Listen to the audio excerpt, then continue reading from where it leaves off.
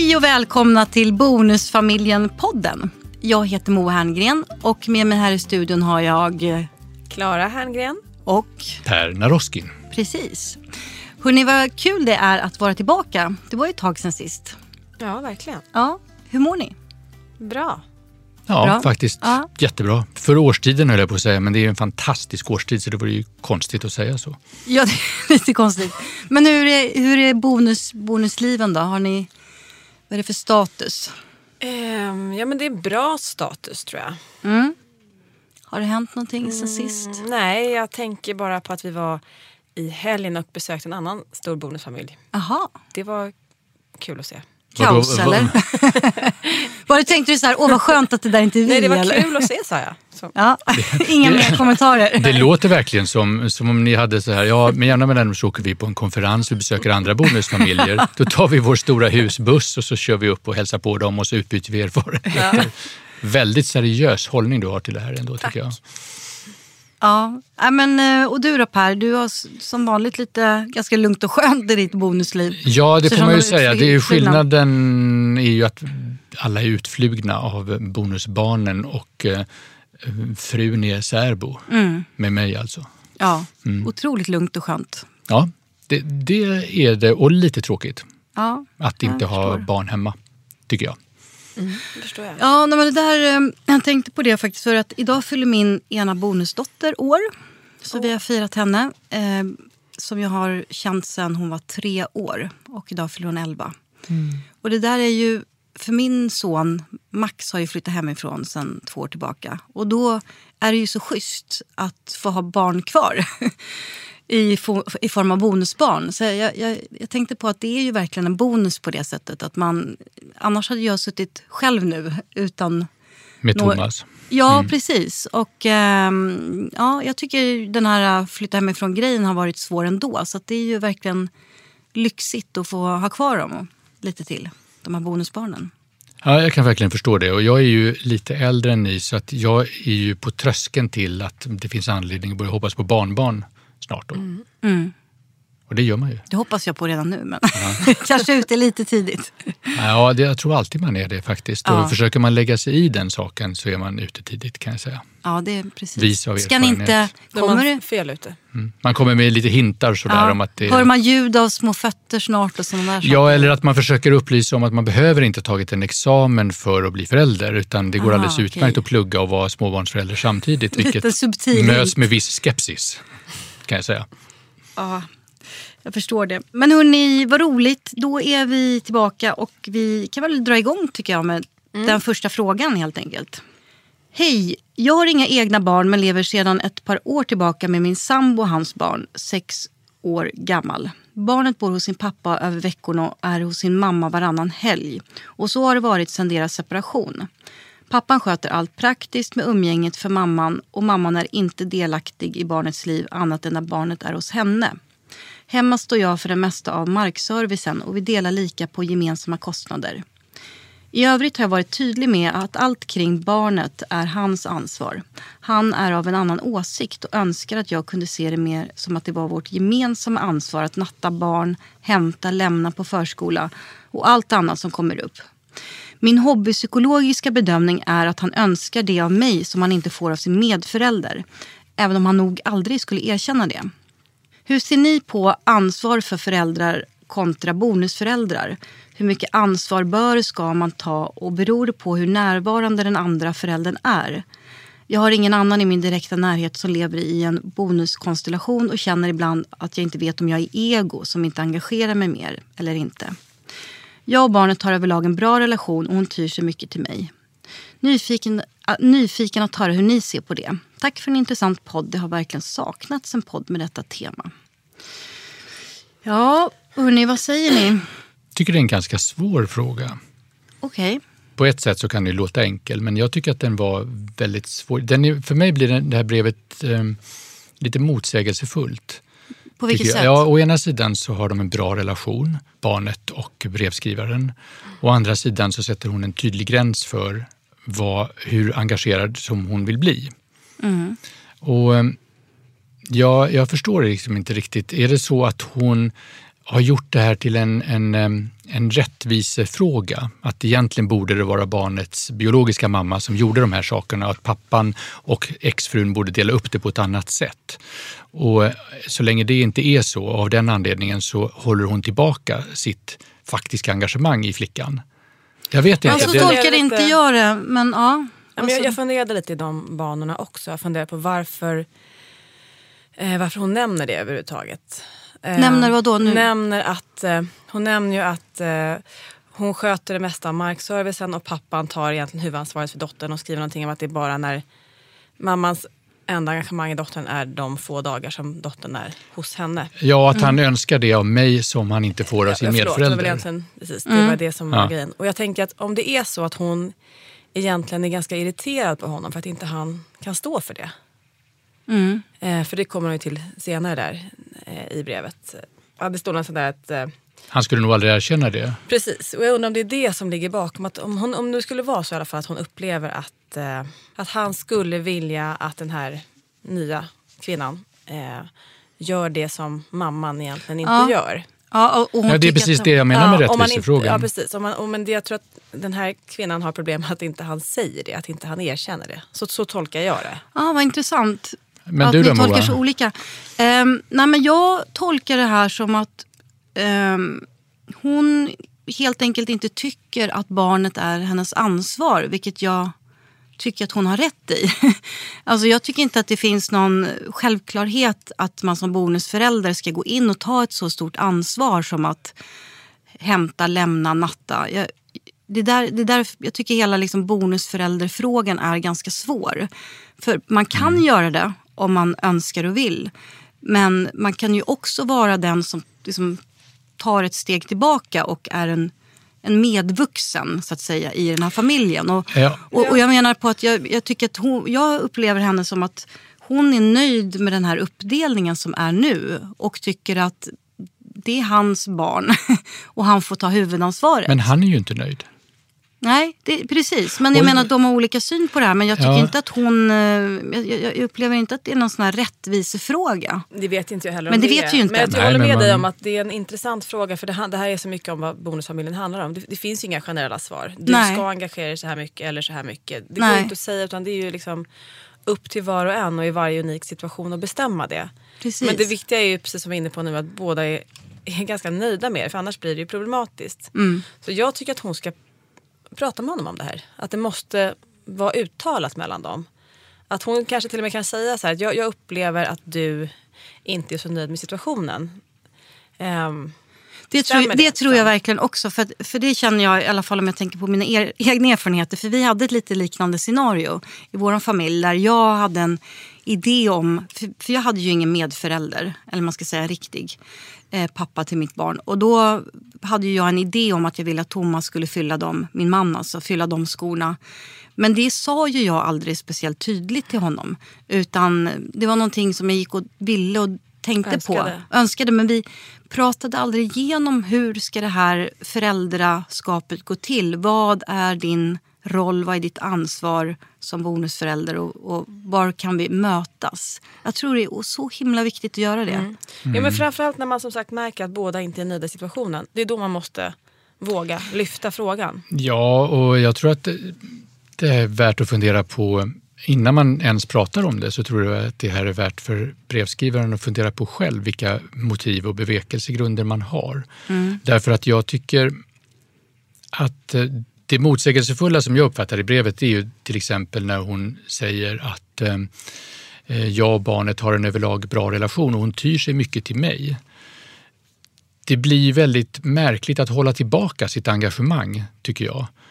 Och små barn umgås man med genom att göra saker med dem. Man nattar dem, man badar dem, nu är det en 6-åring i och för sig, men man hämtar och gör saker. Man sitter inte och pratar och konverserar som man kan göra med vuxna vänner och bekanta, utan det här umgänget består ju i de dagliga mötena. Och då undrar jag över den dubbelhet som i alla fall jag läser in i det här. Att å ena sidan så har de en bra kontakt och barnet tyr sig till henne, å andra sidan så säger hon som har skrivit brevet stopp. Liksom, jag tänker inte göra det här och jag tänker inte göra det här.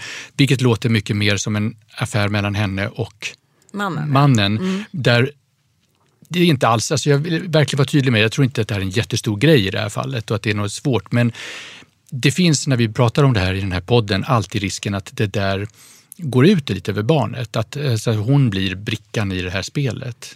Förstår ni vad jag menar? Jag förstår. Ja. Och jag tänkte på en sak till där, att om det är så att den här kvinnan upplever att mannen önskar någonting annat av henne än vad hon faktiskt är och gör, så kan ju det medföra att man blir ganska motsträvig också till att göra saker. Jag menar, om hon känner sig att han vill att jag ska göra så mycket mer för det här barnet. Om hon bara känner så kan hon liksom av den anledningen bli ganska motvillig till att göra någonting överhuvudtaget. När pressen slutar så är det lättare att närma sig. Jag tror att det är därför jag också återigen vill att de ska prata om det, för att om hon kände att det var okej att hon inte gör grejer, då tror jag att hon kommer vilja göra grejer. Så kan det vara, men det är en sak till som jag skulle vilja ta upp, och det är att det här är ju en ganska ovanlig situation, att pappan har så stor del av vårdnaden och mamman träffar dottern varannan vecka, varannan helg. Ja, det är ju väldigt ovanligt. Det brukar ju vara tvärtom man hör om. Ja, det brukar ju vara det. Och då tänker jag, finns det någon anledning till det? Varför har man valt den här uppdelningen som är så pass sned? Varför har man inte gemensam vårdnad? Varför har man inte 50-50? Det skulle jag behöva veta mer om innan jag egentligen kan säga någonting. För jag vet inte, när man lyssnar på brevet så kan det ju låta lite som att mamman borde liksom ta mera av det, att brevskrivaren tycker att hon borde ta mer. Det kan vara jobbomständigheter eller vad som helst. Det kan vara jobbomständigheter, det kan vara någonting som man har kommit fram till i rätten i samband med skilsmässan, när man har gjort upp vårdnaden, att det ska vara på det sättet. Och eftersom det är en ganska ovanlig uppdelning mot det konventionella så vill man ju gärna ha en fundering kring varför ser det ut så här? Och är det kanske någonting som man då måste ta hänsyn till om man skulle gå in mera och ta en större roll som bonusförälder. Att det kanske inte finns förutsättningar. Det kanske inte går att ordna på något annat sätt.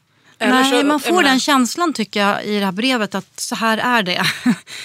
Och det kommer inte förändras. Jag får i alla fall den känslan när jag läser brevet. Det får jag också. Men jag känner verkligen både med den här kvinnan och med mannen, alltså hon som har skrivit brevet.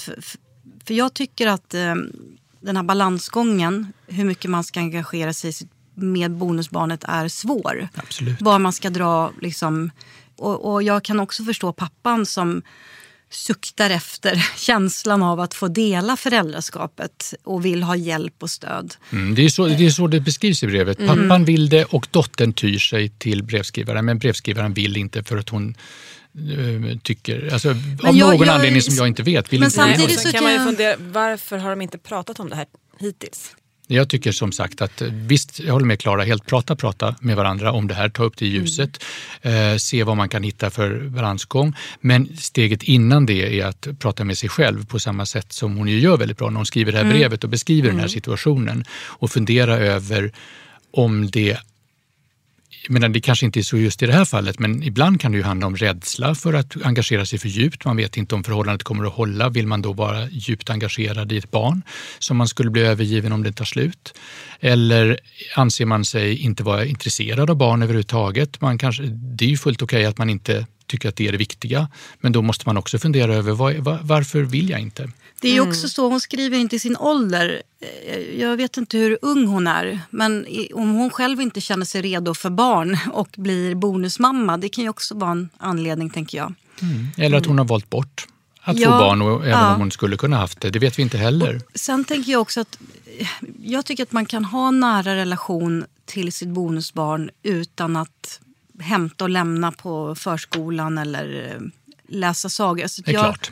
Ja, och sant. Jag menar att det är så lätt att bara så här, jag tycker inte det är någon självklarhet att man ska kasta sig in i den här modersrollen med hull och hår bara för att man blir bonusförälder. Jag tycker etiketten är felaktig, för att det finns så många sätt att vara bonusförälder på som kan vara väldigt bra utan att man är den här checka, förlåt jag tar bort det där checka, men utan att man hämtar och lämnar.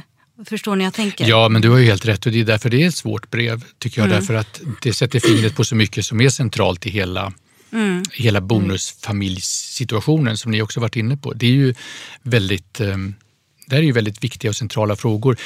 Det jag tjatar om bara är att man ska vara klar över sina motiv och vad det är för några känslor och bevekelsegrunder man har för det ena eller det andra. Och precis som ni också är inne på, prata om det. Försök komma fram till en lösning. En sak till tycker jag också i anslutning till vad du sa alldeles nyss också.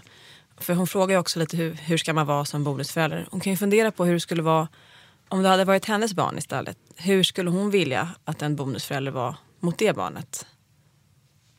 Att försöka sätta sig i den situationen själv. Nu är inte hon förälder själv. Men bara att fundera på hur skulle jag vilja att det vore om jag nu träffade någon med barn. Hur mycket skulle jag vilja att den personen engagerade sig? Precis. Ja. Och då kanske hon... Det blir ju lite lustigt, alltid hela den här podden blir lite lustig. Därför att vi diskuterar i tredje person om människor som vi vet så väldigt lite om. Men kära lyssnare, det får ni ta. För det är vårt sätt att belysa de här olika brevfrågorna på olika sätt. Och då det kan man ju finns ju säga, 1000 infallsvinklar. Ja, det finns ju det och det är det enda vi kan göra. Och då är det ju det här som Klara, som du är inne på där, att det är ju inte säkert att den här personen då skulle komma fram till, om hon gjorde det här tankeexperimentet som du säger, att jag vill verkligen att den personen ska ta jättemycket ansvar. Då kanske man vill vara själv lite grann mera. Man vill inte att någon annan ska komma in och lägga sig i rutiner och regler.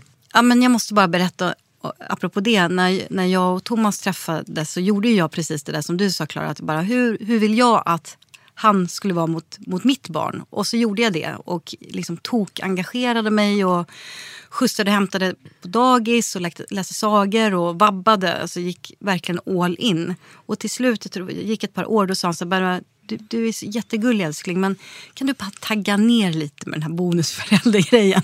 Det är mina barn. Så det blev bara för mycket för att jag ville på något sätt ta revansch på den tidigare bonuskonstellationen jag var i, där jag tyckte att det inte funkade så bra då med Max dåvarande bonusförälder. Och så vill jag säga, men så här ska man göra. Så att det kan ju också bli för mycket, apropå det ni sa nyss. Och det är därför det måste vara uttalat. Ja, precis.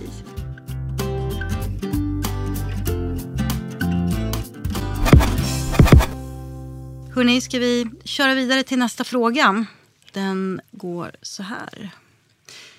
Hej, jag har träffat en ny kvinna som jag är så förälskad i. Jag har 2 barn sedan tidigare som är 7 och 9 år. De har jag varannan vecka. Min nya kvinna har inga barn. Jag har en ganska öppen och okomplicerad relation med min exfru. Vi har varit skilda i 3 år. Vi har varannan vecka men har varit ganska flexibla med att byta dagar när det behövs. Eftersom vi inte har haft nya partners att anpassa oss efter. Vi har bara haft våra barn och oss själva att anpassa oss efter. Nu har även mitt ex träffat en ny man och det verkar gå jättebra. Min nya kvinna blir dock svartsjuk märker jag och vill att jag ska hålla mig hårt efter varannan vecka-upplägget. Hon säger inte rakt ut men jag märker att hon blir jätteirriterad om min exfru ringer mig under sin vecka och ber mig om hjälp med något som rör barnen. Så det har blivit lite så nu att jag går undan om min exfru ringer eller svarar hellre med sms eftersom min nya kvinna blir så irriterad annars. Min nya kvinna har inte några egna barn och dessutom är hon cirka 10 år yngre än jag. Och det gör att hon ibland har lite dålig koll på hur barn fungerar och hur livet är som förälder. Det säger jag inte till henne att jag tycker, det är min egen reflektion. Jag hoppas att hon ska vänja sig och anpassa sig till hur vi har det, annars kommer detta inte att funka. Vad tror ni som är så proffsiga? Vänjer man sig eller ska jag ta för givet att hon alltid kommer vara så här? Hälsningar från Marcus. Det är på något vis samma brev igen fast från andra hållet. Ja. Det är samma problematik precis. Fast från andra sidan om hur delaktig ska man vara, hur icke-delaktig kan man tillåta sig att vara och hur mycket kan man kräva av sin partner.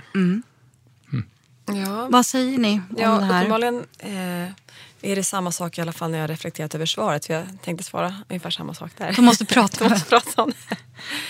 Men jag tror att det är bra om han vågar vara tydlig även fast det är tidigt i relationen. Och sen så jag vet faktiskt inte om man kan vänja sig vid det eller inte. Jag kan förstå att han tänker så. Att det kan vara att liksom, om man bara vänjer sig och lär känna mina barn så kommer det bli lättare. Och kanske också förstår att det inte är någonting mellan honom och hans exfru. Om det är där egentligen svartsjukan ligger. Skon klämmer där, ja. Men jag kan inte heller rekommendera den här taktiken att försöka smyga med grejerna, för det kan jag också känna igen av. Det är inte din taktik någonsin, tycker jag. Det brukar ju också det är ett märkas. genomgående tema. Ja, men okej, det kanske beror på att det ligger lite nära till hands då. Nej, men jag tror att du har väldigt rätt i det. Alltså att, men du återkommer väldigt tydligt till det. Att prata med varandra, vara tydlig med det här. Och det är ju ofta problemet att man av någon slags hänsyn och försiktighet tänker att det löser sig. Vilket i och för sig ibland är bra, att räkna till 10 och innan man ska göra räfst och rättarting och ta upp en sak och hela tiden diskutera och göra listor och överenskommelser. Men när man har räknat till 10 några gånger, då håller jag med Klara helt. Då är det läge att prata om det. Och det här är ju inte bara bra, du säger att det vore bra om de pratar med varandra. Jag tror att det är oundvikligt. Därför han säger ju till och med i det här brevet, trots att han verkligen försöker och inte vill såra henne eller störa och kritisera, så säger han att det kommer inte att funka annars. Nej. Och då måste de ju prata om det. Absolut, men det jag tänker på när jag läser det här är att de är ju i en fas som jag tror de flesta hamnar i, och det är ju det att han och hans fru har då, exfru har varit skilda. De har hittat en rutin som de tycker funkar för dem, och nu kommer det in nya partners.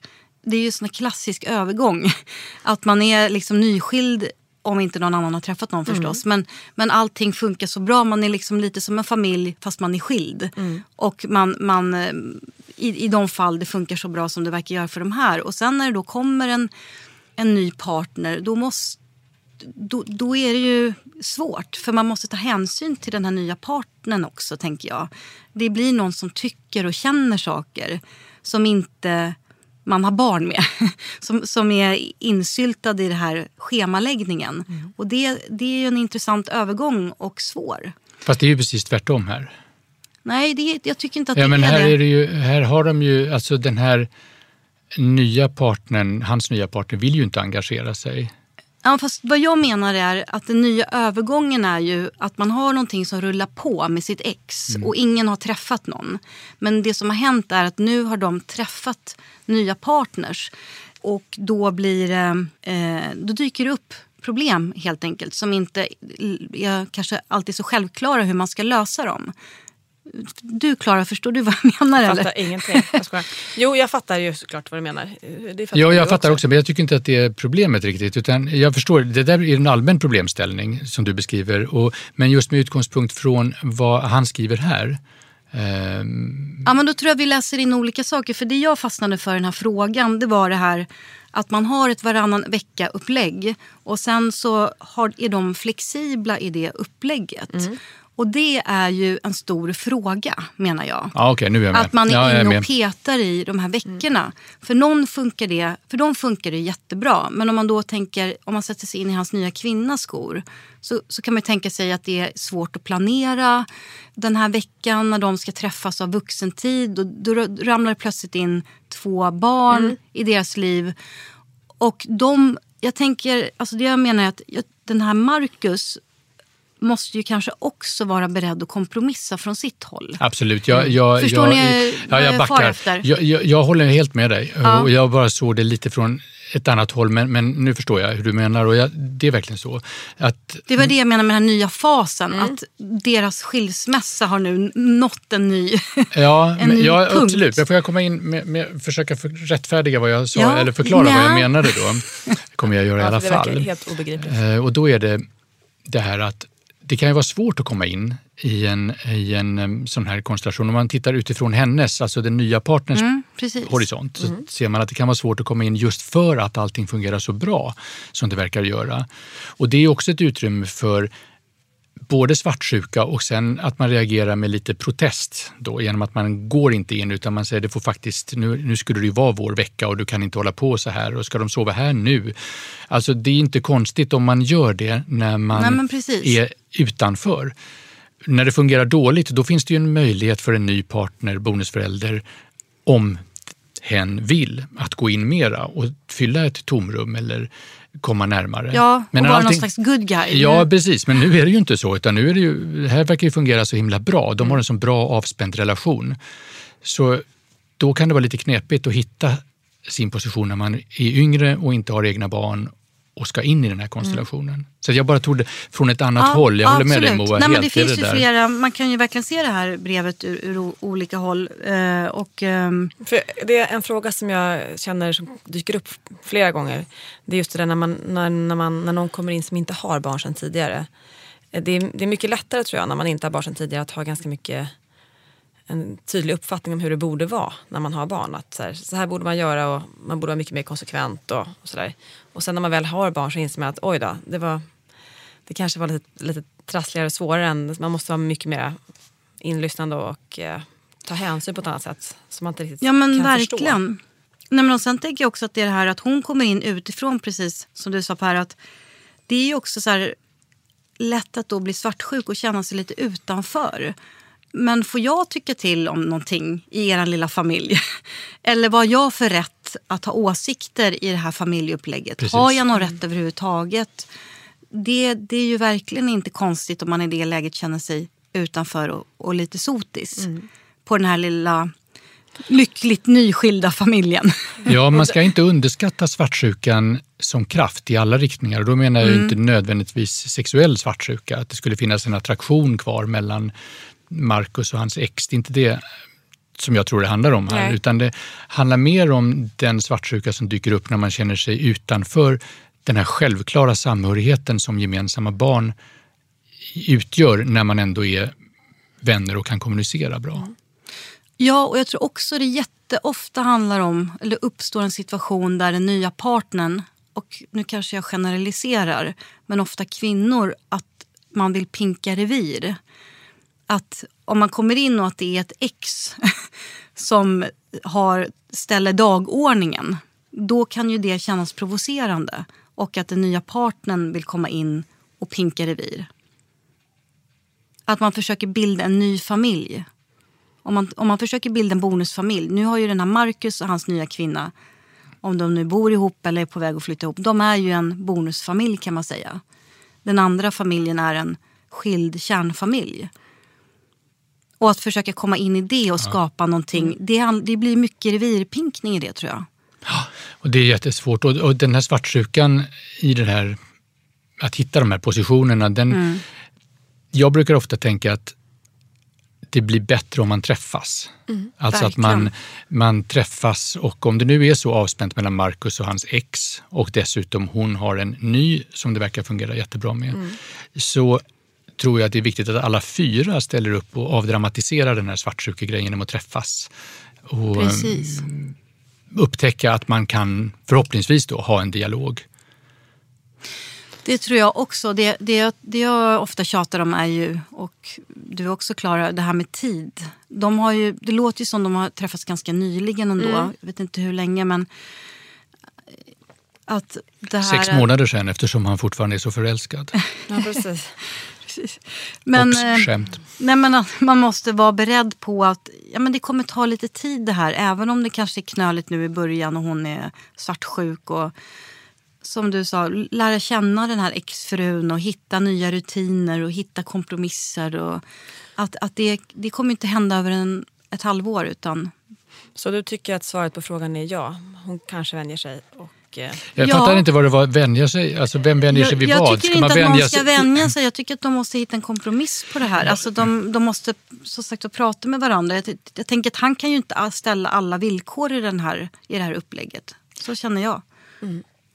Men det låter inte som att han gör det heller. Jag tänker också, jag vill gärna föra in det långa perspektivet. För då finns det ju, även om det inte är uttalat och även om det är väldigt tidigt i deras relation, så finns ju alltid någonstans finns ju skuggan av framtiden i att ha egna gemensamma barn. Och hur kommer det att bli? Och med allt vad det innebär, både av erfarenhet av barn och av konstellationen med halvsyskon som är så pass mycket äldre som de här som är 7 och 9 nu kommer att vara då. Så att någonstans så, det är svårt att prata om i början av en relation, att vi vill ha egna barn. Om det nu är väldigt färskt det här förhållandet, så är det svårt att prata om det. Men även om man inte pratar om sådana saker, så spelar de in och påverkar. Att man har eller inte har, vill eller inte vill, kommer vi att få. Och om det inte finns en sån framtid, så ser ju upplevelsen idag ut på ett sätt. Om det däremot är så att man båda två var för sig än så länge tänker sig den möjligheten, då ser det annorlunda ut. Förstår ni vad jag menar? Det är verkligen sant. Jag pratade med en bekant nyligen och som hade haft ett väldigt liknande scenario. Och han sa det att när de skaffade egna barn så blev allting helt annorlunda. På ett bra sätt? På ett bra sätt, ja. De här svartsjukan och mycket av det här. Ja, men dels att bara förstå vad det är att ha barn. Såklart. Och sen också... Jo, men försöker jag tänka lite i just det här fallet också. Att hon ser att barnen är så viktiga för honom. Att han verkligen vill vara en väldigt närvarande pappa som tillgodoser deras behov. Liksom. Ja, hon är ju inte nummer 1. Och det kan ju också spela in här. Jo, hon är nummer 1. Nej, men inte i relation till... Jo, nej, men det jag skulle komma till i alla fall, det var att... Både innan jag blev avbruten. Moa och jag sätter igång en egen diskussion om det här. Jo, men det var att hon kan ju känna sig ganska nöjd då, tänker jag. Med att så här, vilken bra pappa han är. Honom skulle jag... Det tror jag man känner mer när man har barn själv. Det kanske är så. Ja. Jag tror att den kvaliteten, vilken bra mamma det här är, känner man nog mer om man har egna barn än om man inte har det. Men får jag bara det nummer 1. Det där tycker jag är så oerhört intressant frågeställning. Att vad menar du med hon är inte nummer 1? Ja, hon är ju såklart nummer 1 som kvinna. Men om man tänker att för en förälder går ju barnen först. I de flesta fall. I alla fall förhoppningsvis gör de det. Ja, det är just det jag var rädd att du skulle säga. Nej, men jag tror att som man kommer in och träffar någon som har barn och då känner man ju att är det Titanic här så kommer han rädda barnen först. Ja, men det där är ju det är så konstigt sätt. Jag förstår ju, självklart fattar jag vad du menar. Men jag tror verkligen att man gör sig själv en enorm tjänst både i bonusfamiljer och i vanliga klassiska kärnfamiljer. Alltså man gör sig en jättetjänst om man inser att det är 2 olika dimensioner som inte konkurrerar med varandra egentligen. Annat än i väldigt skarpa lägen. Titanic säger du. Det var ju såklart överdrivet. Men, i vanliga fall så är det bättre att se det som att det finns faktiskt 3 som kan vara nummer 1. Både hon och barn 1 och barn 2. Ja, men det är när intressekonflikterna kommer, då får man ta och fundera över det. Men många gånger så gör man intressekonflikter känslomässigt där de inte behöver finnas. Man skapar en motsättning och känner sig förbisedd eller styvmoderligt behandlad. Fast egentligen så är det inte för att man är längre ner i rangordningen. Nej, jag menar inte att man är längre ner i rangordningen. Men det är ju ändå så att barnen går först. Och det tycker jag de gör... Ja, men du kommer ingen vart i det resonemanget. Alltså, det är klart att du kan säga så och du har rätt i det. Att så ska det vara. Men känslan är så. Och jag tror att känslan ofta är så när man lever i bonusfamilj eller kanske även i kärnfamilj. Men där delar man ju kärleken till barnet. Så där blir det mer naturligt. Jag tror det blir... Alltså, jag tror jag förstår vad du menar också, Per, att det är parallella relationer. Ja, de ser olika ut. Jo, jag tror att vi kan hålla på jättelänge. Men orsaken till att jag tar upp det är för att min erfarenhet i den här typen av problem är just att man tar för givet att det finns en motsättning också när det inte finns det. En känslomässig motsättning att om du är så mån om dina barn där, då måste det implicit betyda att jag kommer i andra hand gentemot dem.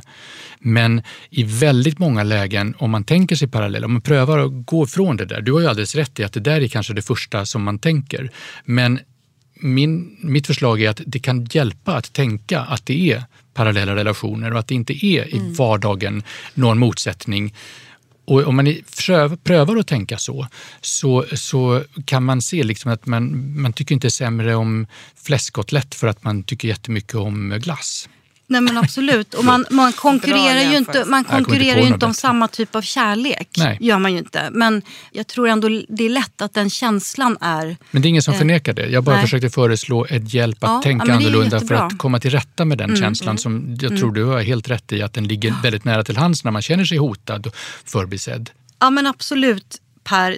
Det tycker jag är jättebra. Vi kan väl avrunda programmet med den klokheten. Och hörni, vi vill jättegärna ha frågor från er. Om det är några funderingar som ni går och bär på, så gå in på bonusfamiljen.se och mejla er fråga till oss. Och ni är såklart anonyma om ni vill det. Annars ses vi igen om 2 veckor. Eller hörs.